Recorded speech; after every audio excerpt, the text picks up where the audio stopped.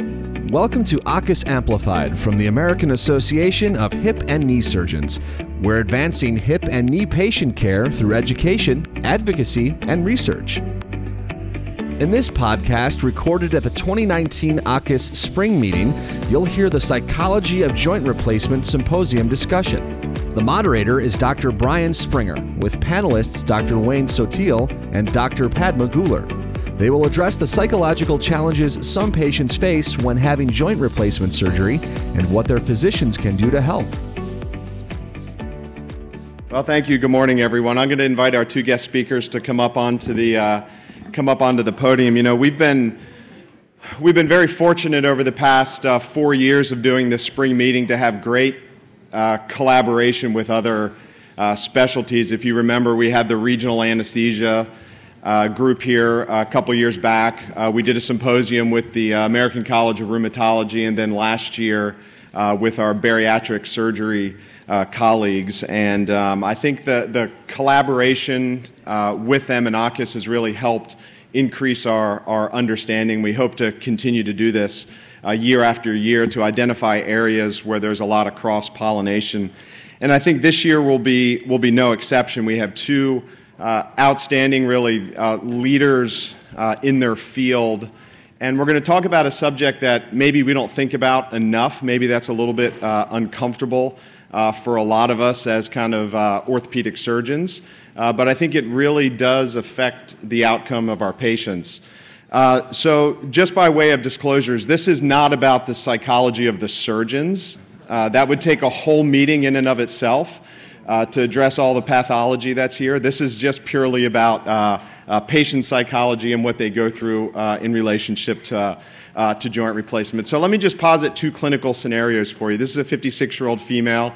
She has end-stage osteoarthritis of her knee. She's had 2 prior arthroscopic surgeries. She's been through all the conservative management. She checks all the boxes to have total knee replacement. You go through everything with her. You walk out of the room and you turn to your clinical assistant and you say, that patient is not going to do well with a knee replacement, right? She otherwise meets all criteria. And how about this situation? 54-year-old male, he's had knee pain for 20 years. He had his ACL reconstructed at age 30.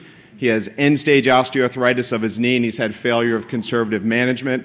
But he's been on 20 milligrams of OxyContin daily and has been using hydrocodone as his predominant form of pain relief over the past 7 years. What's the likelihood of success of a knee replacement in those patients?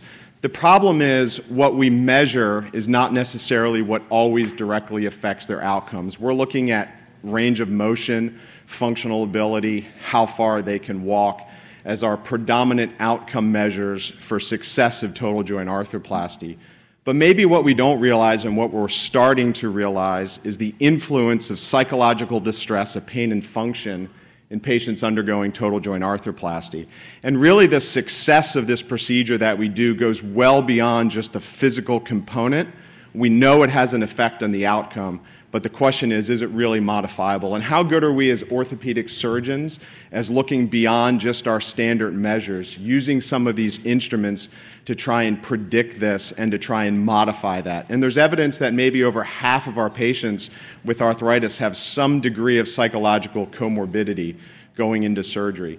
I think what you have to understand is that there are states and there are traits. And states tend to be temporary behaviors or feelings that depend on a patient's situation. So situational depression or patient's anxiety. And then there are traits which are stable characteristics of a patient that happen over their lifetime. So we recently looked at this, Tom Faring did. We checked PHQ-9 scores on all of our patients preoperatively, and lo and behold, if you actually improve their pain and improve their function, guess what? Their depression seemed to get better and it didn't have a huge influence. What we were probably measuring in some of these patients was situational depression. They were depressed because they had pain and dysfunction from their knee osteoarthritis.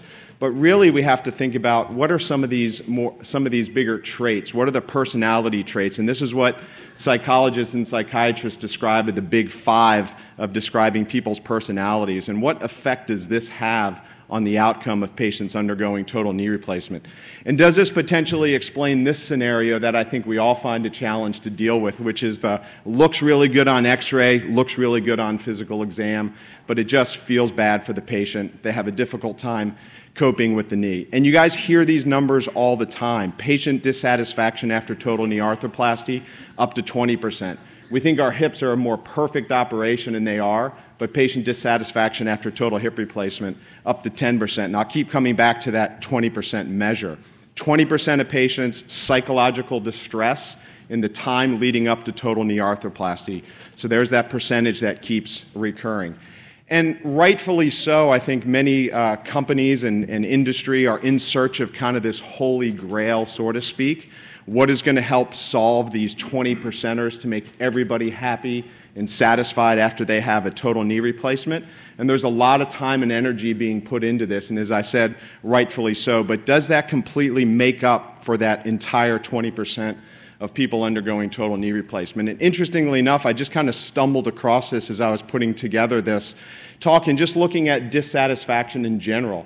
And if you look at consumer dissatisfaction just in the general marketplace, consumer dissatisfaction with many goods and services, 29%. And they're clearly defined that there are personal attributes that have a direct and positive impact on patient and consumer dissatisfaction, very similar to the services that we provide. So why are 20% of patients dissatisfied with total knees? Clearly, I think we realize there are technical errors that we create. I think one of the big issues that also we create is unmet expectations in patients undergoing surgery. But what about their psychological traits? What about some of these personality characteristics? What about resiliency? What about grit? How does that affect patients' outcome and their ability to cope with having an implant and being able to move through or rebound from a stressful situation? And the real question is, and we've seen some literature come out, there's actually very little of it, if any, in the orthopedic literature, looking at resilience, and it has an effect on patients' recovery from total shoulder arthroplasty. There's a lot of work that's being done in other areas with resilience, particularly in patients that have cancer. But can it be taught, and is it modifiable? We're very fortunate to, I think, arguably have probably one of the world's thought leaders in the area of resiliency, Dr. Wayne Sotil, who joins us here today. He's the founder of the Sotil Center for Resilience that's actually in Davidson, North Carolina. He has a PhD in clinical psychology from the University of South Carolina. He's been on the clinical faculty at Wake Forest and Tulane. He has over 60 peer-reviewed publications, many of which are in orthopedic journals. He's authored 9 books, and he's had over 9,000 speaking engagements on this topic, both nationally and internationally. And he's been a visiting professor at many of your institutions, including Mayo, Harvard, Vanderbilt, Ohio State, and Washington. So we look forward to hear what he has to say. Likewise, I think we're all aware of the issue that we've created with the opioid epidemic. We represent 5% of the world's population, but prescribe 75% of the global consumption of narcotics. I found this article quite interesting where it talks about patients on opioids, and particularly as it relates to arthroplasty. And it says it's highly likely that high opioid use is a consequence of an undiagnosed and untreated underlying psychological factor affecting the ability of the patient to cope with pain experienced by those patients that have osteoarthritis. Things like rumination, magnification, and the feeling of helplessness after surgery. And I think we all realize that patients that are on opioids going into surgery are more challenging to deal with. They have higher rates of revision and higher rates of dissatisfaction. And we know, as Kevin Bozicev showed us, that if you can reduce their opioid consumption prior to surgery, they have better outcomes. But the question is, how do we do that? And we're very fortunate to have Dr. Guler here from Duke. Dr. Bolognesi was kind enough to be able to get her expertise here to help us. She did her residency at Boston University, her fellowship at Mass General. She's been the director of pain services both at MGH and UC Irvine, and currently serves as professor of anesthesia and executive vice chair of operations and performance at Duke. She's very well published on this subject, including many articles in the orthopedic literature. So I'm going to first welcome Dr. Wayne Sotil, who's going to speak with us about can surgical resilience be assessed and shaped in total joint arthroplasty. Please welcome both of our guests for this symposium. Thank you. Thank you all. It's an honor to be included. I have no disclosures. I do have a disclaimer, and that is I have no idea what it's like to be an orthopedic surgeon. I'm a clinical psychologist. Plus, I grew up in Cajun country. Any of you ever watched that stupid swamp people show, Catch Alligators with Their Hands? It's filmed 9 miles from the home, my house I grew up in. And Cajuns are notorious for getting the right concept, wrong application of things, and ignoring the obvious. The master practitioners of Cajun logic, my brother Glenn, my cousin Bonadonna, I was visiting recently. I have hundreds of relatives still there. And they were asking, now, what do you do exactly? We understood when you were in clinical practice, when you saw patients, now you consult. What does that mean? I said, I travel around the country, and people ask me questions, and I kind of give them some answers. And they said, they pay you money for that? I said, yeah. Next thing I knew, they opened the Glenn and Bonadonna's House of Cajun Consultation, right on the Chafalaya Spillway. $3.65 to answer any question you want. First man drove up, said, what's the fastest way to get from here to Lafayette? Bonadonna looked at Glenn, looked at the man, said, you walking or driving? The man said, I'm driving. He said, that's the fastest way, $3.65. So I'm going to give you my $3.65 worth on this. Now, I do know some stuff about good stress and bad stress and well-being and ill-being, particularly as it applies to physicians in medical families. And I know a bunch about resilience. That's what I've studied for the last 43 years. My wife and I have focused on understanding, learning from, teaching about the resilience of physicians. We've had over 12,000 physicians as individual clients or patients. Dr. Rothman invited me to some of the inaugural versions of this meeting out by the Dallas airport, Hyatt, wherever that was. And then I was talking about how to help orthopedic surgeons be less pissed off and miserable. But now, what brings me here is another train of work, and that is clinical and health psychology. I consulted with Medtronic for over 10 years about the psychology of device acceptance, cardiovascular rhythm management devices at the time. And as Brian said, we don't have great data specific to joint replacement orthopedic patients. However, we've got useful information and food for thought from other places. One of the things we know is that resilience is different than grit. Grit is the capacity to bear through. Every one of you has grit. Resilience is about technique. And there are tactics and strategies that are evidence-based that distinguish people who are resilient from those who are not. The American institution that first embraced teaching application of resilience science was the U.S. military in helping soldiers who are going to be deployed and their families pre- and post-deployment. So there's some research, Brian alluded to it, I'll just add a little bit. We have some guided speculation, though, and some working hypotheses we'd like for you to consider. Bearing in mind, we're dealing with psychosocial issues here. In the psychosocial underbelly of your life, your family, your marriage, your team you work with, and every patient you deal with, that psychosocial underbelly is always multifactorial, is multimodal. Many variables apply, some contradict but don't cancel. We accept that about certain things like grief. I intensely grieve my mother who died just a couple weeks ago, and I'm very happy she died. Both those things are valid and reliable. We want to go to work because we love our work, but we sure love to stay home and play with our families. Both apply at once. They contradict but don't cancel. Your patients, many are resilient but also are suffering and are challenged in their resilience. Now, one of the multifactorial things here is to bear in mind, it's not bimodal. They either got it or they don't have it. For example, does a history of prior trauma with orthopedic patients matter? Actually, trauma history enhances recovery, according to some studies. This is part of the boom of post-traumatic stress, not stress disorder, but post-traumatic growth syndrome. The majority of people who go through traumatic experiences grow.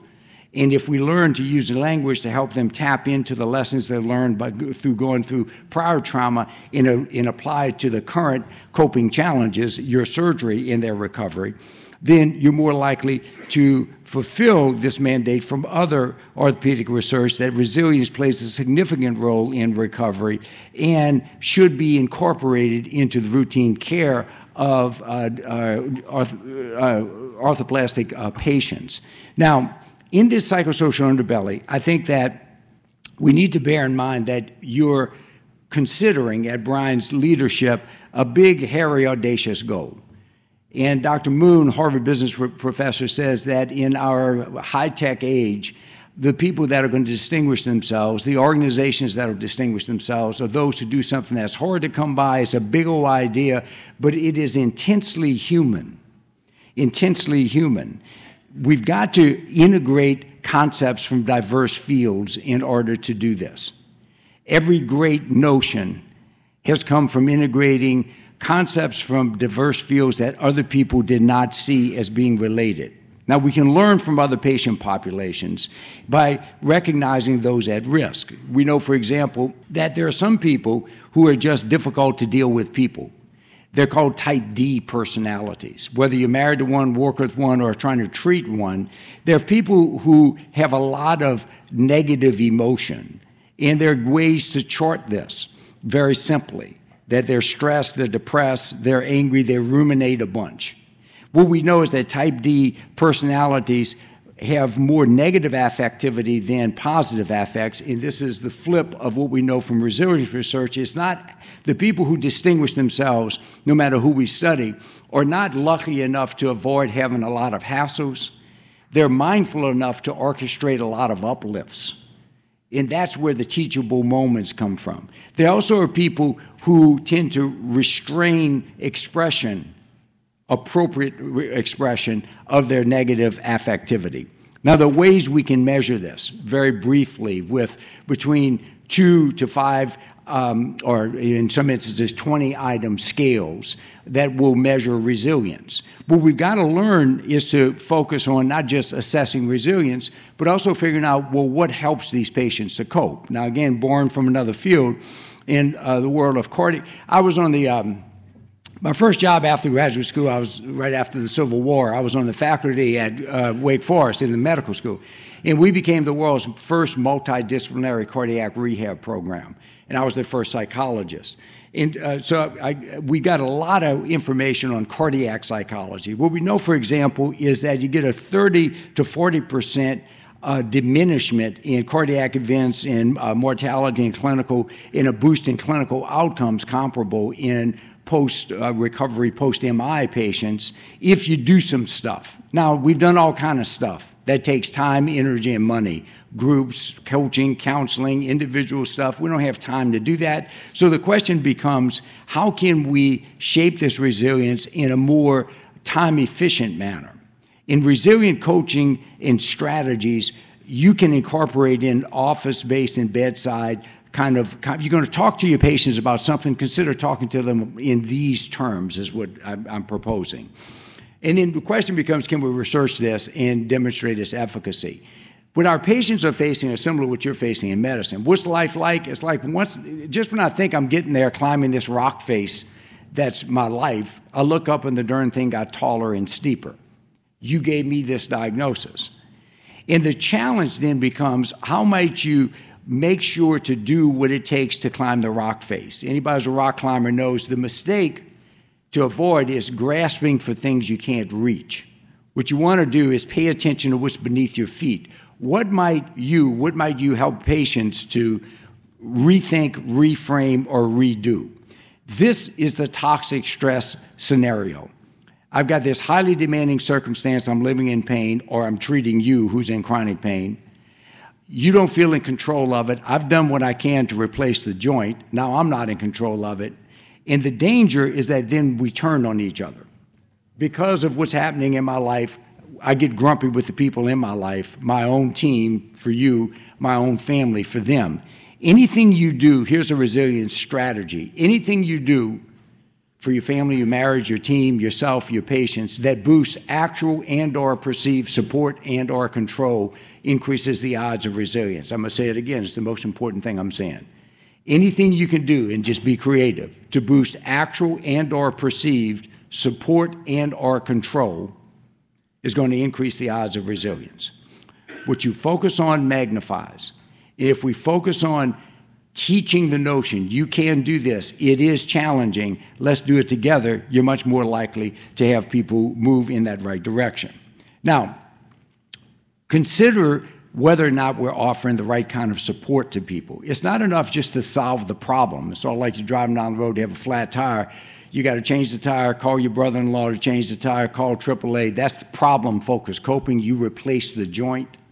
But then you got to cope with the feelings you have about having had the flat tire, or the irritation about how long it's taken. That's emotional-focused coping. And this is where we have faltered across all disciplines in medicine in helping people to manage the to promote emotion-focused coping efficacy. This is about soliciting support, offering support. This is about rethinking, reframing, distracting oneself rather than over-focusing on the pain. If you get people to simply chart how much pain they're in, what they start noticing is more tolerance of the pain, because we scan for the catastrophe and have a lot of anticipatory anxiety about it.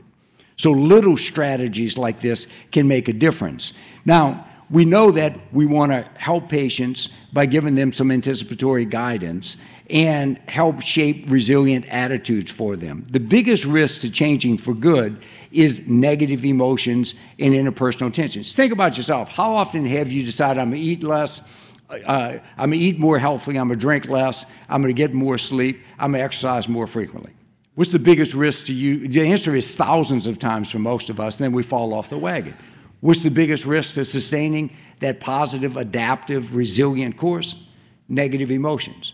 It's when you're stressed, frustrated, angry, sad, feeling misunderstood, that you decide, what the hell, I'm not just going to have a glass of wine, I'll drink the whole bottle, right? I'm not going to have just one piece of cake, I'll eat the whole cake. It's negative emotions. So what can we do to help boost positive emotions? What we've got to do is learn to help people counter daily hassles with daily uplifts and to broaden and deepen their relationships. There are certain attitudinal constructs that correlate with resilience. One is not blind optimism, it's realistic optimism. People who come in with there are two groups that are going to fare worse. The cynics, who are going to tend to discount the efficacy of anything you suggest they do, and the blind optimists, who are going to tend to not be very adherent medical patients because they think their special selves are so blessed it's all going to go okay for them. What we want to shape is realistic optimism. Climbing this rock face is tough. Not everybody makes it. But I believe in you, and we want to engender a message of hope to them, but a message of challenge. You've got to be challenged by this and commit yourself to meeting this, the 3 C's of the attitudes that correlate with resilience: challenge, commitment, and control. And we're going to give you some tools to help you learn to manage yourself as we're going through this process. A second is meaning. People are great at dealing with anything if there's meaning in the journey. Meaning, however, requires a third attitudinal construct, which is wonderment. We need to help people see the familiar in unfamiliar ways. Sometimes that means seeing themselves in unfamiliar ways. You've been through hard times before. Let me find out what they are. If you've been through that, you can get through this. We'll help you, and we believe in you in that regard. Now, you know meaning and wonderment correspond. If you help people see the familiar and unfamiliar ways, they assign a different value to what they're going through. So, for example, I'm washing these dishes, and all they do is get dirty again. I'm wasting my time. It's lost its meaning. When I wash these dishes, wonderment. See the familiar and unfamiliar ways? When I wash these dishes, I protect my family. It changes the meaning of the experience and my experience in that. There's got to be meaning in going through the hard stuff you ask them to go through in recovery. Every day you go through this, you're a step closer to getting to whatever it is, a goal that you want. Bonadonna had a truck for sale forever. Glenn said, why did that truck sell? How much you want for it? Bonadonna said, I want $6,900. How many miles you got? 212,000. Nobody going to give you $6,900 for a truck with 212,000 miles on it, Glenn said. Take this little gadget, change the odometer. I bet you sell it. Next time he saw Bonadonna, the for sale sign was gone. He said, you sold that truck? He said, sold that truck. That truck don't have but 18,000 miles on it. Why would I want to sell that truck? You got to give him wonderment. We've also got to promote the psychology of incorporation. It's not that, oh, my life or my career was going along fine, and then this happened, it disrupted me. But it's that my life, family, my world for me is great, and now I'm dealing with this. I'm dealing with this joint replacement. George Clooney, the actor, I saw an interview that this is an example of psychology of incorporation. He, around the time of Academy Awards, they were interviewing him. He won an Academy Award for the thing, Soriano or something. During the Olympics is when I saw him interviewed. And they said, after that movie came out, you disappeared. He said, how come? He said, I had chronic headache syndrome based on a spinal injury I got filming. There's a scene where they strap me in the chair and the bad guys knock me over repeatedly, and I got a cerebral spinal fluid leak or something, and it gave me chronic headache syndrome. I got profoundly depressed. He said, well, what happened? He said, well, my life was over. So every day I had a headache. What was the turning point? Finally, some clinical and health psychologist gave me the magic concept. He said, look, you keep being disappointed and surprised when you wake up having a headache. You got to decide to incorporate this into your life. You got to decide to think as though I was born with a headache. And when I wake up in the morning, the question is not whether I'm going to have a headache. I am going to have a headache. The question is whether or not I'm going to have a good day. That's the psychology of incorporation. And that's what we want to promote for folks as they're moving along. We know that in addition to the attitudinal constructs, we need to give people a coping roadmap that helps them make sense of what they're going through. And we know that we can't do it alone. We've got to focus on the primary thing that our patients want from us, and that is not always apparent. The different people who have perceived social support do better. But sometimes that means they want information. Other times that means they want somebody to hold their hand. Other times that means they want tangible help or advice about how to get up the stairs or come down the stairs. Different people are going to want different things at different times. Now, what is the primary predictor of how your patients are going to do? I would say it's their adherence to your treatment recommendations, right? Now, this is I've been studying since the 70s. And I did an update last night when I got in. For the heck of it, I Googled medical adherence. Is today the 6th? What is the date today? That's not right. What's the day? I did this tomorrow. I got the Cajun logic on it. If you Google, but I really did Google this. If you Google medical adherence, you get 10,200,000 articles. Now, some of those written by somebody's Aunt Beulah from God knows where. So do this. Do a PubMed search for medical adherence. You're going to get over 40,000 articles. So I just said, some of those got to be not so good. So what if I could do a factor analysis? And I did it last night. What I did was a meta-analysis, then I factor analyzed to get the crucial variables. I did a Cajun medical analysis. The N was just about 1 gazillion subjects. And I submitted it and published it in the Journal of Important Things You Ought to Know About, the Cajun Journal. And here's what I found. Patients who think you like them are more adherent. It's even better if you really do like them. It's about your relationships, right? What we know is that from the cardiac psychology, what was the most predictive factor in diminishing anxiety, depression, and subsequent death rates? The patient's relationship with the cardiologist. How you treat them matters. It's not just you, it's also your staff.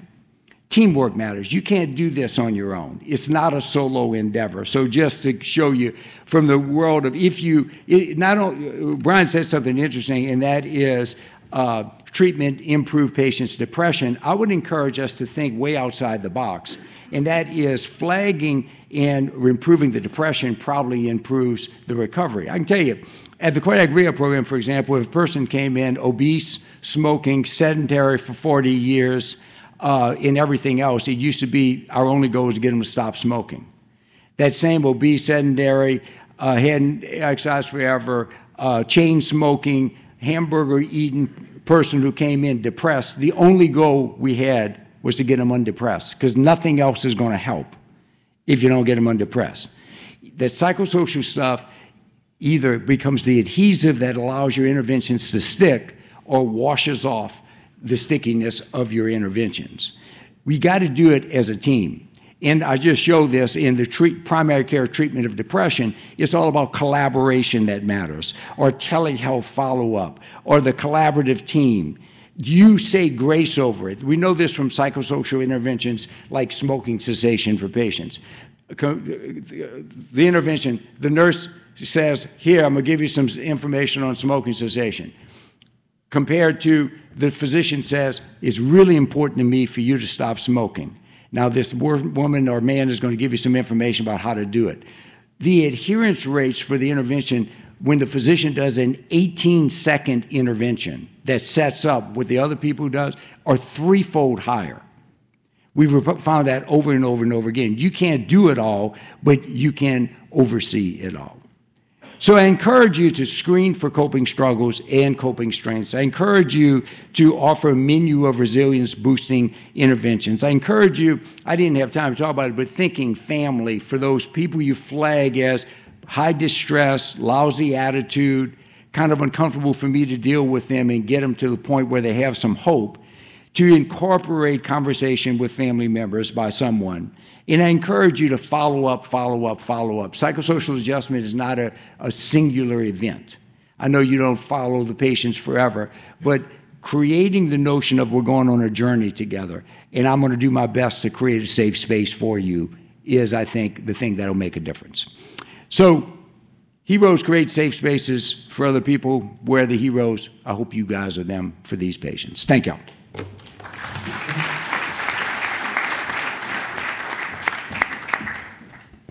Thank you, Wayne. That was a wonderful talk. I'm sure it'll generate a lot of questions. And next, I'd like to introduce Dr. Padma Golar from Duke, anesthesiologist, and she's going to talk with us about perioperative optimization of pain management. Thank you for being here.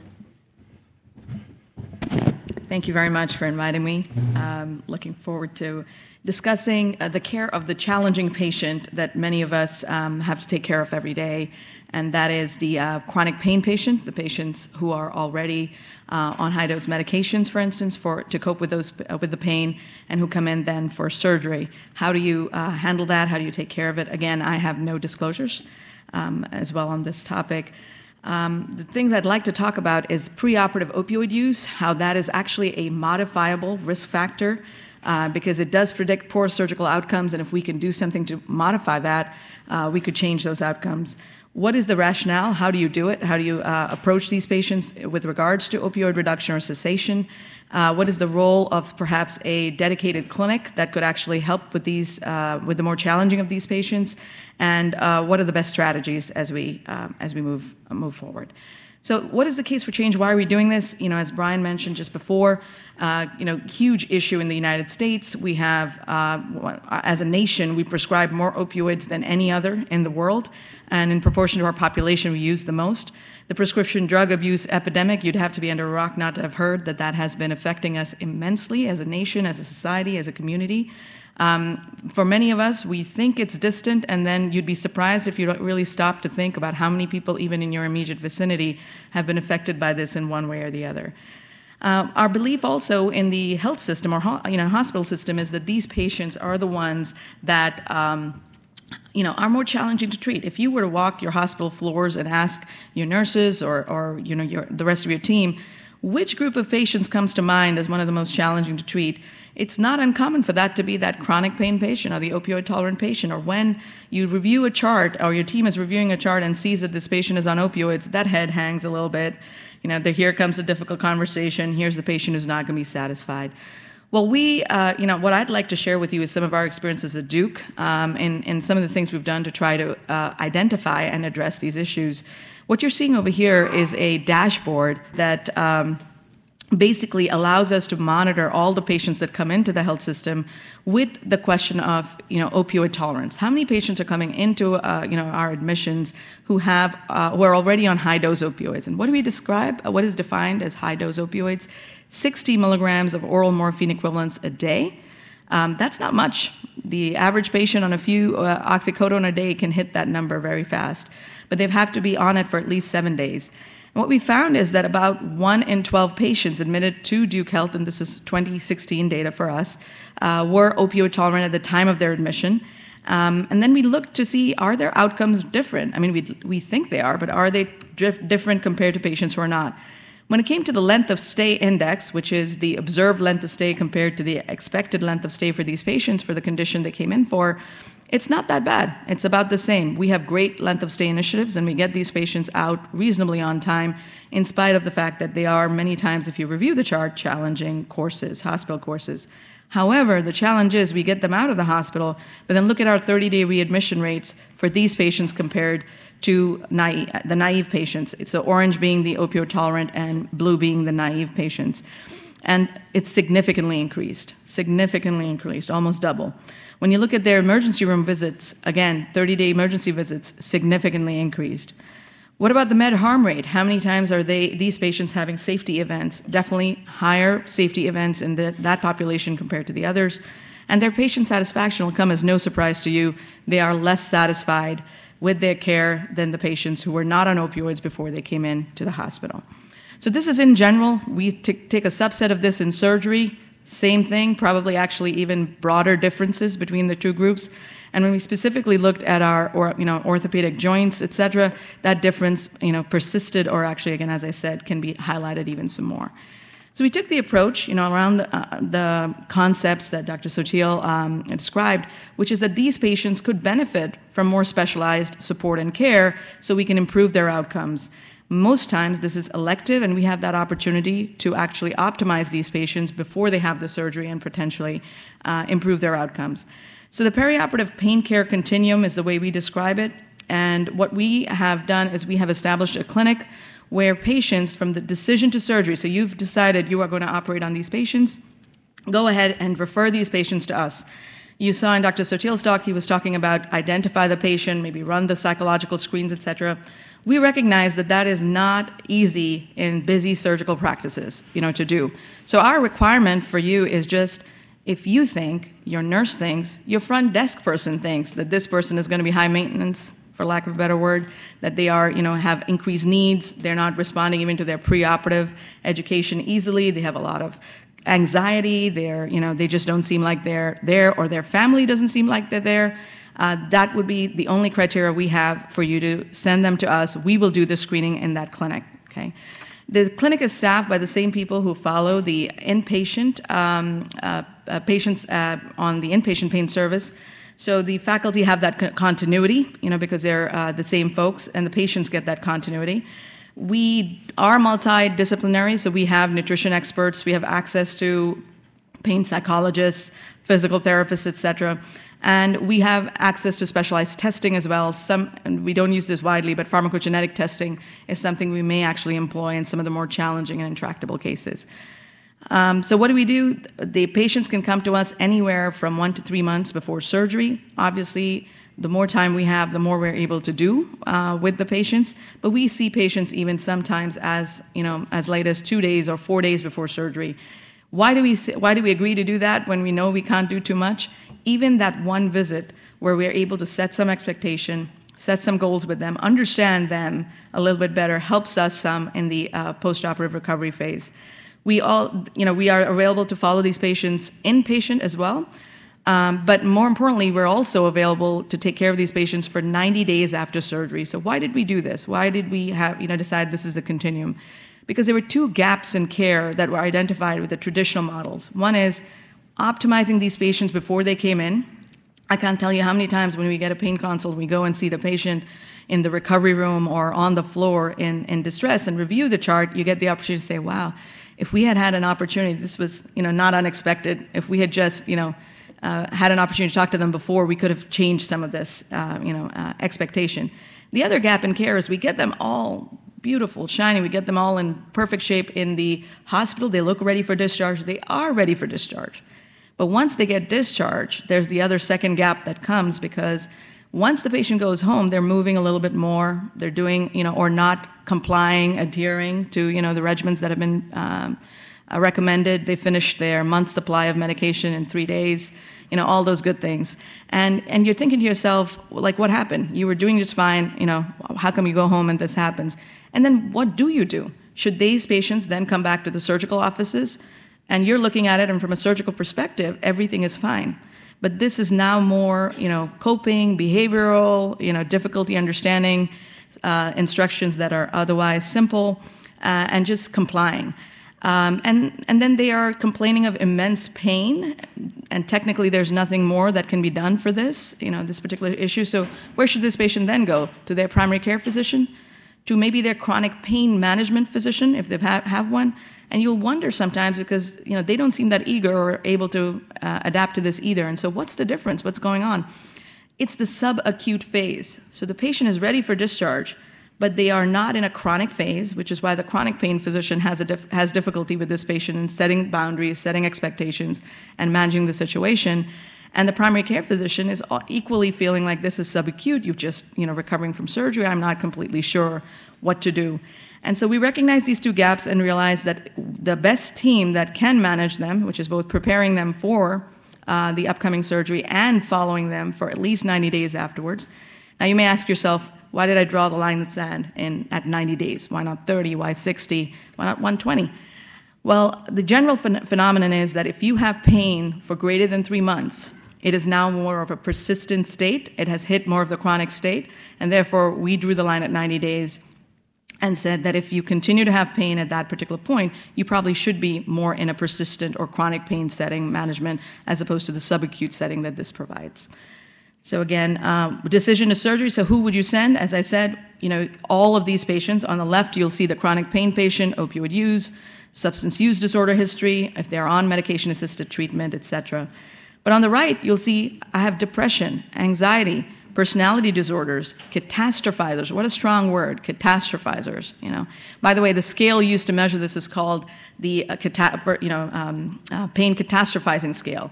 Unfortunate choice of words, but it is what the official name is. And I can't tell you how many times when we administer this, we have both patients and providers, calls back to say, what does this mean? Because it's a very negative connotation, as you can imagine, for folks to deal with. However, one of the key components I can tell you, which we find extremely helpful in identifying patients who need additional help. So what do we do in our preoperative risk assessment for these patients? We do all the screens. So they come to us, they will get the pain catastrophizing, they'll get that promise, they'll get the depression scales, they'll get all of that. We'll be checking if they're on opioids, we'll be checking their prescription drug monitoring program. If they're not on opioids, we'll be checking their prescription drug monitoring program, okay? Because they may not have been on opioids this last week. Assess risk for potential respiratory depression risks, the other factors as well. So we're looking at all of these factors in an attempt to get a comprehensive look at what the risk factors are for this patient to not do well after surgery. But by far, one of the things we found most useful is the pain catastrophizing. So in our clinic, these patients would have done all these screens before I go in to see them. And I can tell you that my eyes hone in on what their PCS score is. If it's greater than 20, right, I know who I'm going to meet when I go into that room, okay? And that's how useful this test is, even though, again, as I said, unfortunate name there. So what is catastrophizing? It's defined as an exaggerated negative mental set. See the common theme Dr. Sotil was stressing on, brought to bear during an actual or anticipated painful experience, okay? This is the person who really believes if they hurt, that they may never get better. Okay? And you're thinking to yourself, why would they feel that way? There are people who feel that way, and these are the people who need the additional help. But can you do something about this, especially in like a preoperative setting? Isn't mental health or all of these coping resilience strategies, don't they take a lot of time? Well, actually, there are well-studied programs which within a few weeks we can teach these patients skills that can help them through the perioperative period. And so cognitive behavioral therapy, by far, the use of multimodal treatment, specifically acceptance and commitment therapy, really help these patients. So whenever we can, we have a social worker who provides this locally with our clinic. But if your score is too high, we actually involve the pain psychologist to start providing this kind of therapy for these patients. There's also medications that can be started, which may well.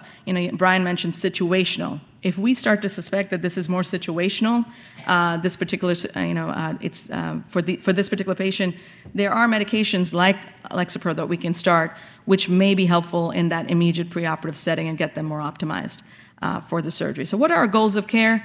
We want them to have optimal pain management. I stress this all the time to the patients. We don't want you to hurt. We're looking to find ways to help you feel better.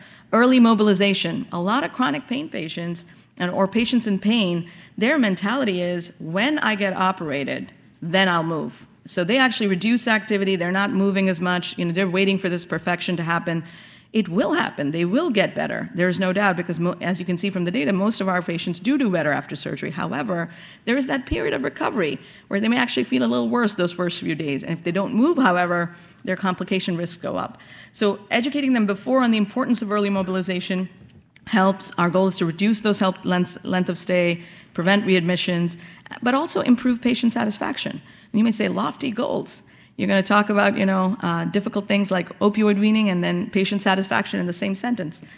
We focus on it through psychological optimization, medical optimization, and physical optimization. So these are the different components that all patients who come through us will receive in terms of, different therapies. And I'll speak to the ones that really matter and where we found most of the success. And it will not surprise you to see that of the 34 things, when we established this clinic, we looked at 34 modifiable factors that we could help patients optimize. I don't know about you, but I cannot change 34 things about myself given a few years. I definitely cannot change it given a few weeks, right? So we brought it down to 3 main things that we started to find were helping patients the most. One was preoperative opioid weaning. You've already heard some of this, from our other speakers, which is this does help. If we can reduce their opioid doses before surgery, patients do better afterwards, okay? And there is data in joint surgery, abdominal surgery, spine surgery now that shows that a reduction in preoperative opioid use results in better outcomes for these patients later. What is the target opioid reduction? This paper will tell you that about 50%, that you really have to get a patient's opioids reduced by at least 50%. It didn't quite make that much sense if you think about it. So if a person goes from 400 to 200, their results are the same as someone who goes from 200 to 100. And a funny story is we actually put this in our education material that our scheduling folks would speak to the patient on. And one of the patients showed up at my clinic and said, "Doc, I've already taken care of it for you." I said, "What have you taken care of?" He said, "Well, they told me that what you're looking for is a 50% reduction in my opioids." I said, "Wow, yeah, okay." I said, "Yeah, so what have you done? Because I checked your prescription drug monitoring." I'm thinking to myself, and you're not on any low dose of medication that I can see.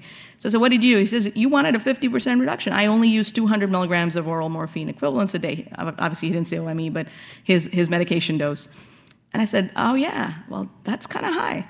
And he says, No, but I was on 400 4 weeks ago, and I brought it down to 200. I said, "Yeah, but for the previous year, you've only been on 150. So what happened? So what happened was when we called to schedule them, he went ahead and increased his use of opioids with his prescriber, and then by the time he came to the appointment, brought it down to slightly more than he regularly uses, hoping that would be the end of the story. I would tell him he's perfectly optimized and ready to go on. So we've learned not to advertise the 50% reduction. We actually look for effective reduction more than anything. Here's a good paper that has been mentioned before by Brian, which shows that this can actually help. Like a 50% reduction in joint surgery patients can really, really help. So what's better than opioids? That's the problem. You can talk to your patients and say, reduce your opioids, and they're going to look at you and go, "I hurt," and you're asking me to reduce pain medication. Well, the truth is that we ourselves, as practitioners, many times don't believe there are things better than opioids, for pain relief. Many of us do think that we have to give opioids in order to get pain relief. But it's interesting that if you look at this Cochrane review over here, the number needed to treat, if you look at that, you only needed to treat 1.5 patients with ibuprofen and acetaminophen to get relief, 50% pain relief, whereas you needed to treat 4.6 patients with 15 milligrams of oxycodone to see 50% pain relief. So yes, these medications, which seem, they couldn't possibly be great, they're available over the counter, acetaminophen and ibuprofen, that's what you give for a headache, mild headache maybe. But really for more chronic pain, these can be helpful. They can be helpful. It's all about dose and appropriate, management through there. The other part that we've learned is our patients actually don't understand the risks of chronic opioid therapy. We start them on it, and they continue on it, but they don't know these facts. So we have this thing called 9 things to talk to your patients regarding long-term opioid use. And 2 of them, you'll notice, point 2 and 3, really hit home when we talk to our preoperative patients, okay? We said, if you are on chronic opioid therapy, your infection risk is increased. Your wound healing is impaired. Is that what you want after surgery? These are 2 things you don't want should happen to you after surgery. The perioperative period is actually a wonderful teaching period. We talked about weight loss. Each of us having resolutions that I want to lose weight. I have it every New Year's. That's it. I last about Jan 2nd, Jan 3rd before I have that negative emotion take over and I let go of it. But the other reason for that is I'm thinking perfection and I'm thinking long term. This is for the rest of my life. I am going to lose this weight and stay that way. It's that mountain's really big to climb as you're dealing with the day-to-day stresses. But the perioperative period is actually a time-limited episode. And if you talk to a patient and say, would you like to be engaged, because they feel out of control when you've told them that they need surgery. Most of them feel out of control. But you can give them some of that control back by saying, you can prepare for your surgery. You can do something that could actually improve your outcomes after surgery. They relate to that. People are motivated. And guess what? If you could just stick to this for 6 weeks, 6 to 8 weeks, doesn't sound as much as a lifetime, if you could do these 3 things for the next 6 to 8 weeks, your chances are going to be improved by 50%. They're in. They want in. You'd be surprised how many times after we've had this conversation, the patient actually will tell me, the truth is I don't take these medications that much all the day. So no, I don't need 6 weeks to come off, or get down. I can actually do this over the next 2 to 3 weeks. They get really motivated, engaged, but it takes that time to speak to them. The other thing is, it's not just about opioid reduction. How do we give them that pain relief that they need in order to, stick to that recommendation? We do use other techniques, other medications, combinations of medications. What I tell them is we have to chip away at this. You may have not done something before because it didn't last long enough, but again, you were planning for the long run. Right now, all we need is about 10 to 12 weeks. If you can get relief for 10 to 12 weeks and come off your opioids some, we've got to win. So that back pain patient who says, I had a radiofrequency lesioning, but it only gave me 6 to 8 weeks. So my chronic pain doctor said, don't do it again. I said, I'm a chronic pain doctor. I'll tell you right now, don't do it again. Not for chronic pain. You can't come in here every 2 months and you're not going to get this radiofrequency. It's not going to help you. And the risks are higher, and we can't repeat it so often. But 6 to 8 weeks of relief in the perioperative period suddenly became really attractive. If you can get that 6 to 8 weeks and use a lesser dose of opioid and we can see your outcomes improve, why not? So that's the way we start to think about it. We start to review everything that they've had. So even the patient who comes into your office and says, I've tried everything. Nothing works for me except what I'm on right now. There is opportunity right there. Genicular knee, blocks for knee, even for knee pain, have been shown to help with this patient. Nutrition in pain. So that's the second thing we start talking to them about, nutrition. You might think, and I thought so too, I'm a pain specialist. What does food have to do with anything? But nutrition does have an impact on their pain experience as well. Harvard, Mayo, a lot of places have got websites that you can refer patients to where it talks about foods that promote inflammation and foods that don't. Again, let's not be unrealistic. Person hates broccoli, they can't be eating broccoli, even if it's 6 weeks. You cannot get them to do that. But what you can get them to do is say, go look at that list, and all I want you to do is the foods that promote inflammation, avoid them for the next 10 to 12 weeks. The foods that aid, are anti-inflammatory, find ones you like and just make sure your plate has a lot more of that for the next 10 to 12 weeks. Patients find that achievable and will engage in that process. In fact, in serving our patients later, this is one of the things they came back and said they continued with eventually, right? Music therapy. Again, sounds a little bit like esoteric. Why? What's music got to do with anything? Well, there's data that shows that people who receive music therapy do better. And here's another thing you can just do in the office. You don't have to send them to a music therapist because music is actually very personal, okay? In fact, to tell you the truth, the first time I did get a patient back from a music therapist, he told me, I can't stand this music. This list that was developed, I can't stand it. It's driving me nuts. And I said, okay, that makes sense. You need to find music that relaxes you, okay? So that's what we tell them. Go home. Don't find the music that you enjoy because you want to get up and dance, because that's not going to help you around this chair. You want the one that you want to sit back, let the chair take your weight, and just, dream off. That's the kind of music you want. And we want you to listen to it for the next 8 to 12 weeks. Bring it with you, in fact, to the hospital. Listen to it after surgery. Way better than watching TV, because the last time, you binge-watched TV, I bet you didn't want to, feel hale and hearty. 2 movies and you're ready to get some fresh air. So, and yet in many hospitals, that's all we do. We have TV for them, to watch. So instead of that, we tell them, shut us out. Helps with a quiet, healing environment. And also listen to positive music that's more likely to reduce your stress.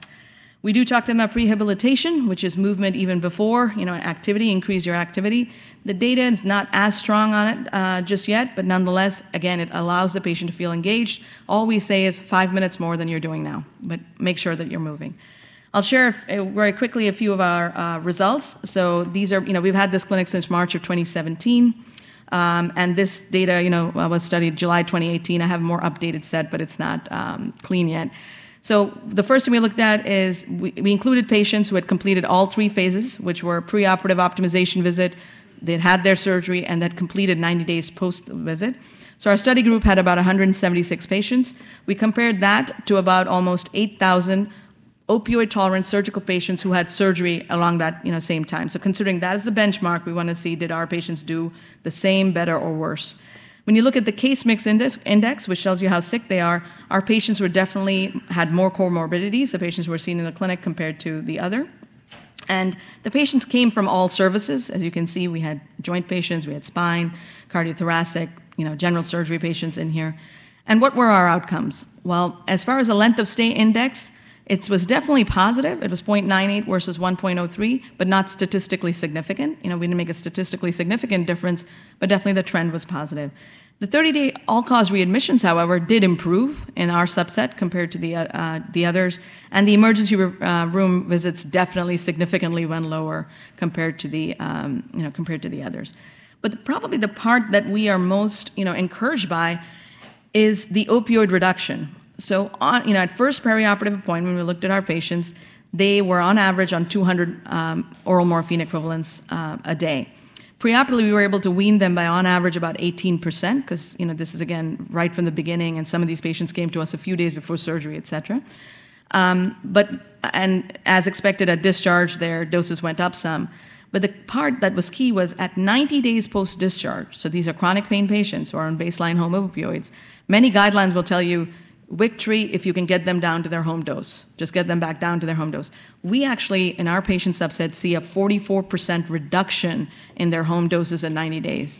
And that really is very encouraging, because the control population is usually 20 to 25% higher than their baseline at 90 days post-operative. We also, are monitoring our patients as they go through, with different DRGs, and you'll see the joints up here. In 2016, with all of these interventions, et cetera, about 72%, the orange color is the interesting color there, patients who came in naive but were discharged on high-dose opioids after surgery. 72% of our joints were leaving on a reasonable dose. Now, it's not astronomical, but definitely a reasonable dose of opioids in 2016. If you look at it now in 2018 at Duke, only 25% of patients were leaving on high-dose opioids who weren't on it, prior. And actually in 2019, our new data shows 6%. So there's an ongoing decrease in the amount of patients we're sending out on high-dose opioids. Well, one may say, that's great, we reduced the opioid dose, but does that mean we changed any, other things, or are there unintended consequences? So we also have been monitoring the med harm rates, which is those safety events, and the orange line, as you can see, went significantly lower. So we have less harm events in our patients as well, these chronic pain patients.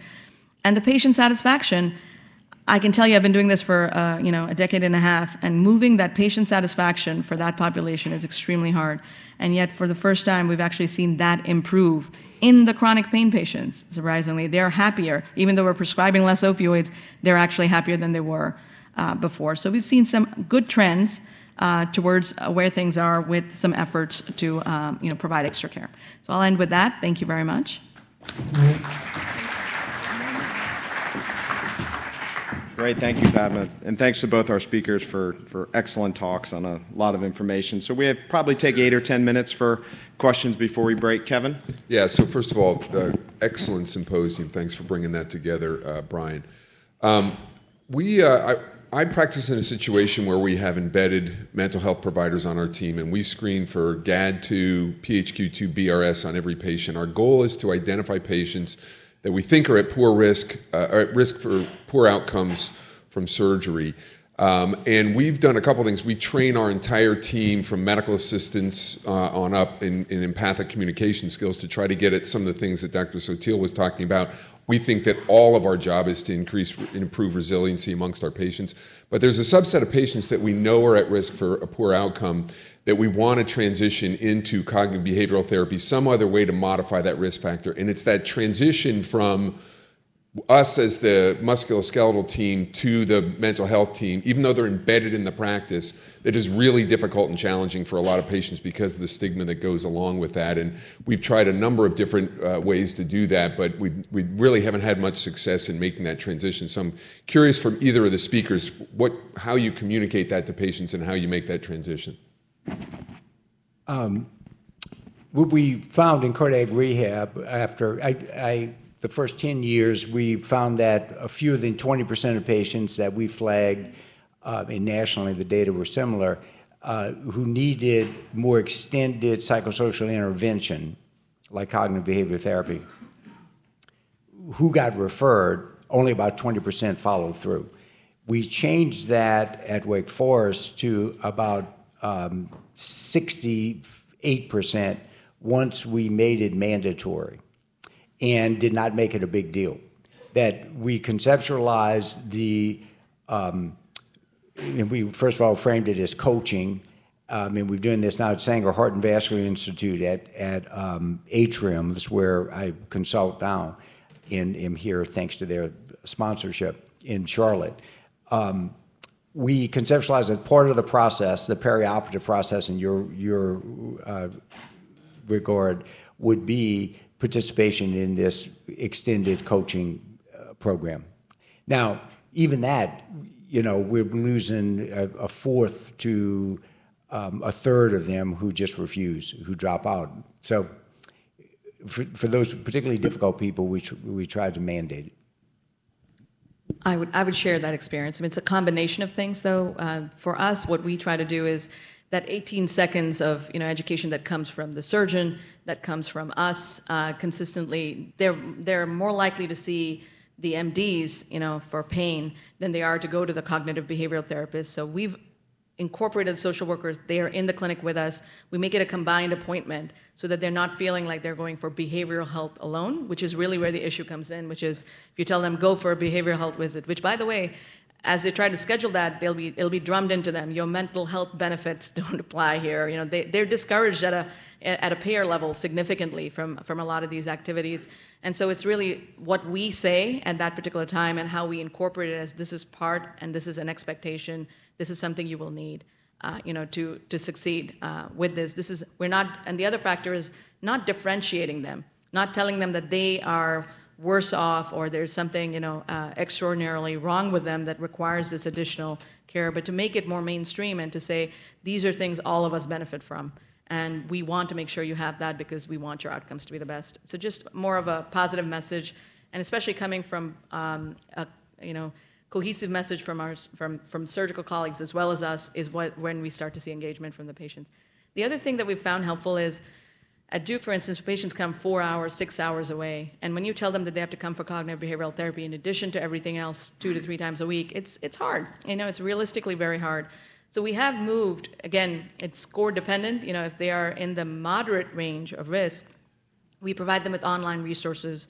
And what we have instead is our social worker will check in with them to say, hey, how are you doing? Can I help you? Have you had difficulty with and we don't have it yet, but we can actually log their use so we know whom to call and whom to encourage, to participate in some of that. I would also just finally say, you guys are already, 3 standard deviations above the norm, training the team that you have, accepting that empathic communication is a key. These are difficult patients to deal with. That doesn't mean let's give up on them, but let's not be demoralized.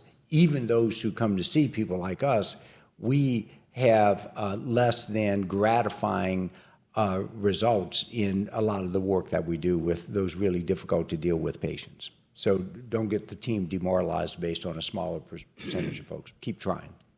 Question here? Yeah, thank you for these very helpful presentations. I'm just wondering about the finances of all of this.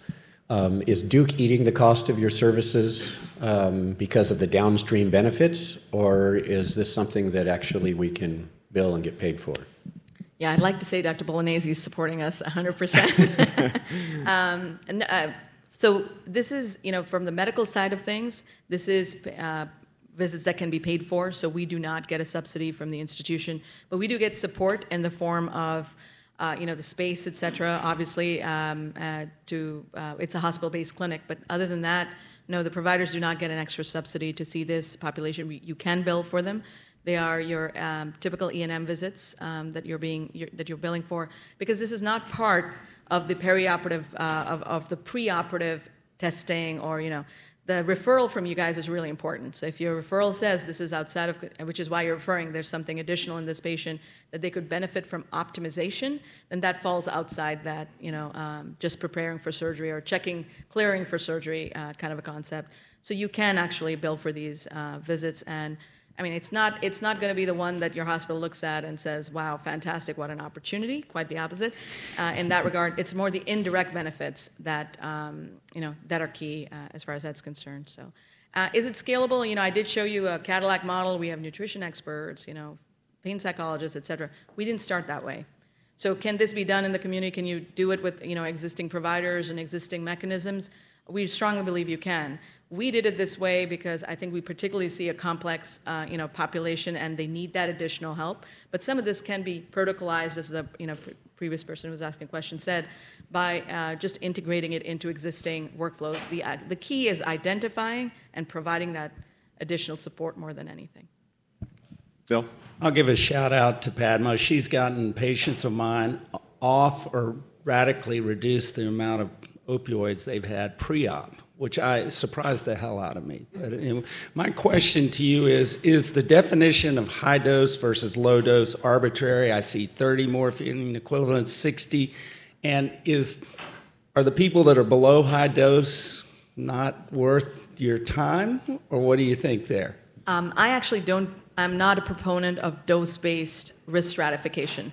Because very honestly, 5 milligrams of opioid in a person like me would be too much, because I just don't have that kind of tolerance or things along those lines. These numbers, where did they come from? That's a really interesting question. Different states have different cutoffs. The CDC says 50, the FDA says 60, Ohio says 80, and Washington says 100. Well, it all came with the overdose risk. What they're looking at is that as you get past these cutoffs, more patients tend to overdose or tend to have more of the more morbid and mortality-related outcomes, and that's where they have the cutoff. For us in the surgical environment, where we're talking more optimization, that's why I don't believe it is dose-related. It is more just the fact that, is this patient well pain-controlled? Are they needing a significant amount of opioids to do it before surgery? Because it makes common sense that after surgery they're going to need a lot more, and they're going to hit those dangerous markers rather fast. So I do not believe in the dose as much. I genuinely welcome any patient. As I said, my only criteria for a patient coming to see anyone in our clinic is the fact that you think that something may not be, in this patient's best interest as far as outcomes are concerned. And last question right here. Information regionally in Illinois for billing, geriatric behavioral health bills at 140% over cost. And that's only behind wound clinic, which is 150% of cost. So geriatric behavioral health reimbursed well in Illinois. Thank you. If there's no other questions, I would like to take a moment and just thank our speakers who took time out of their Saturdays to come up here and speak with us. We're good orthopedic surgeons. Thank you.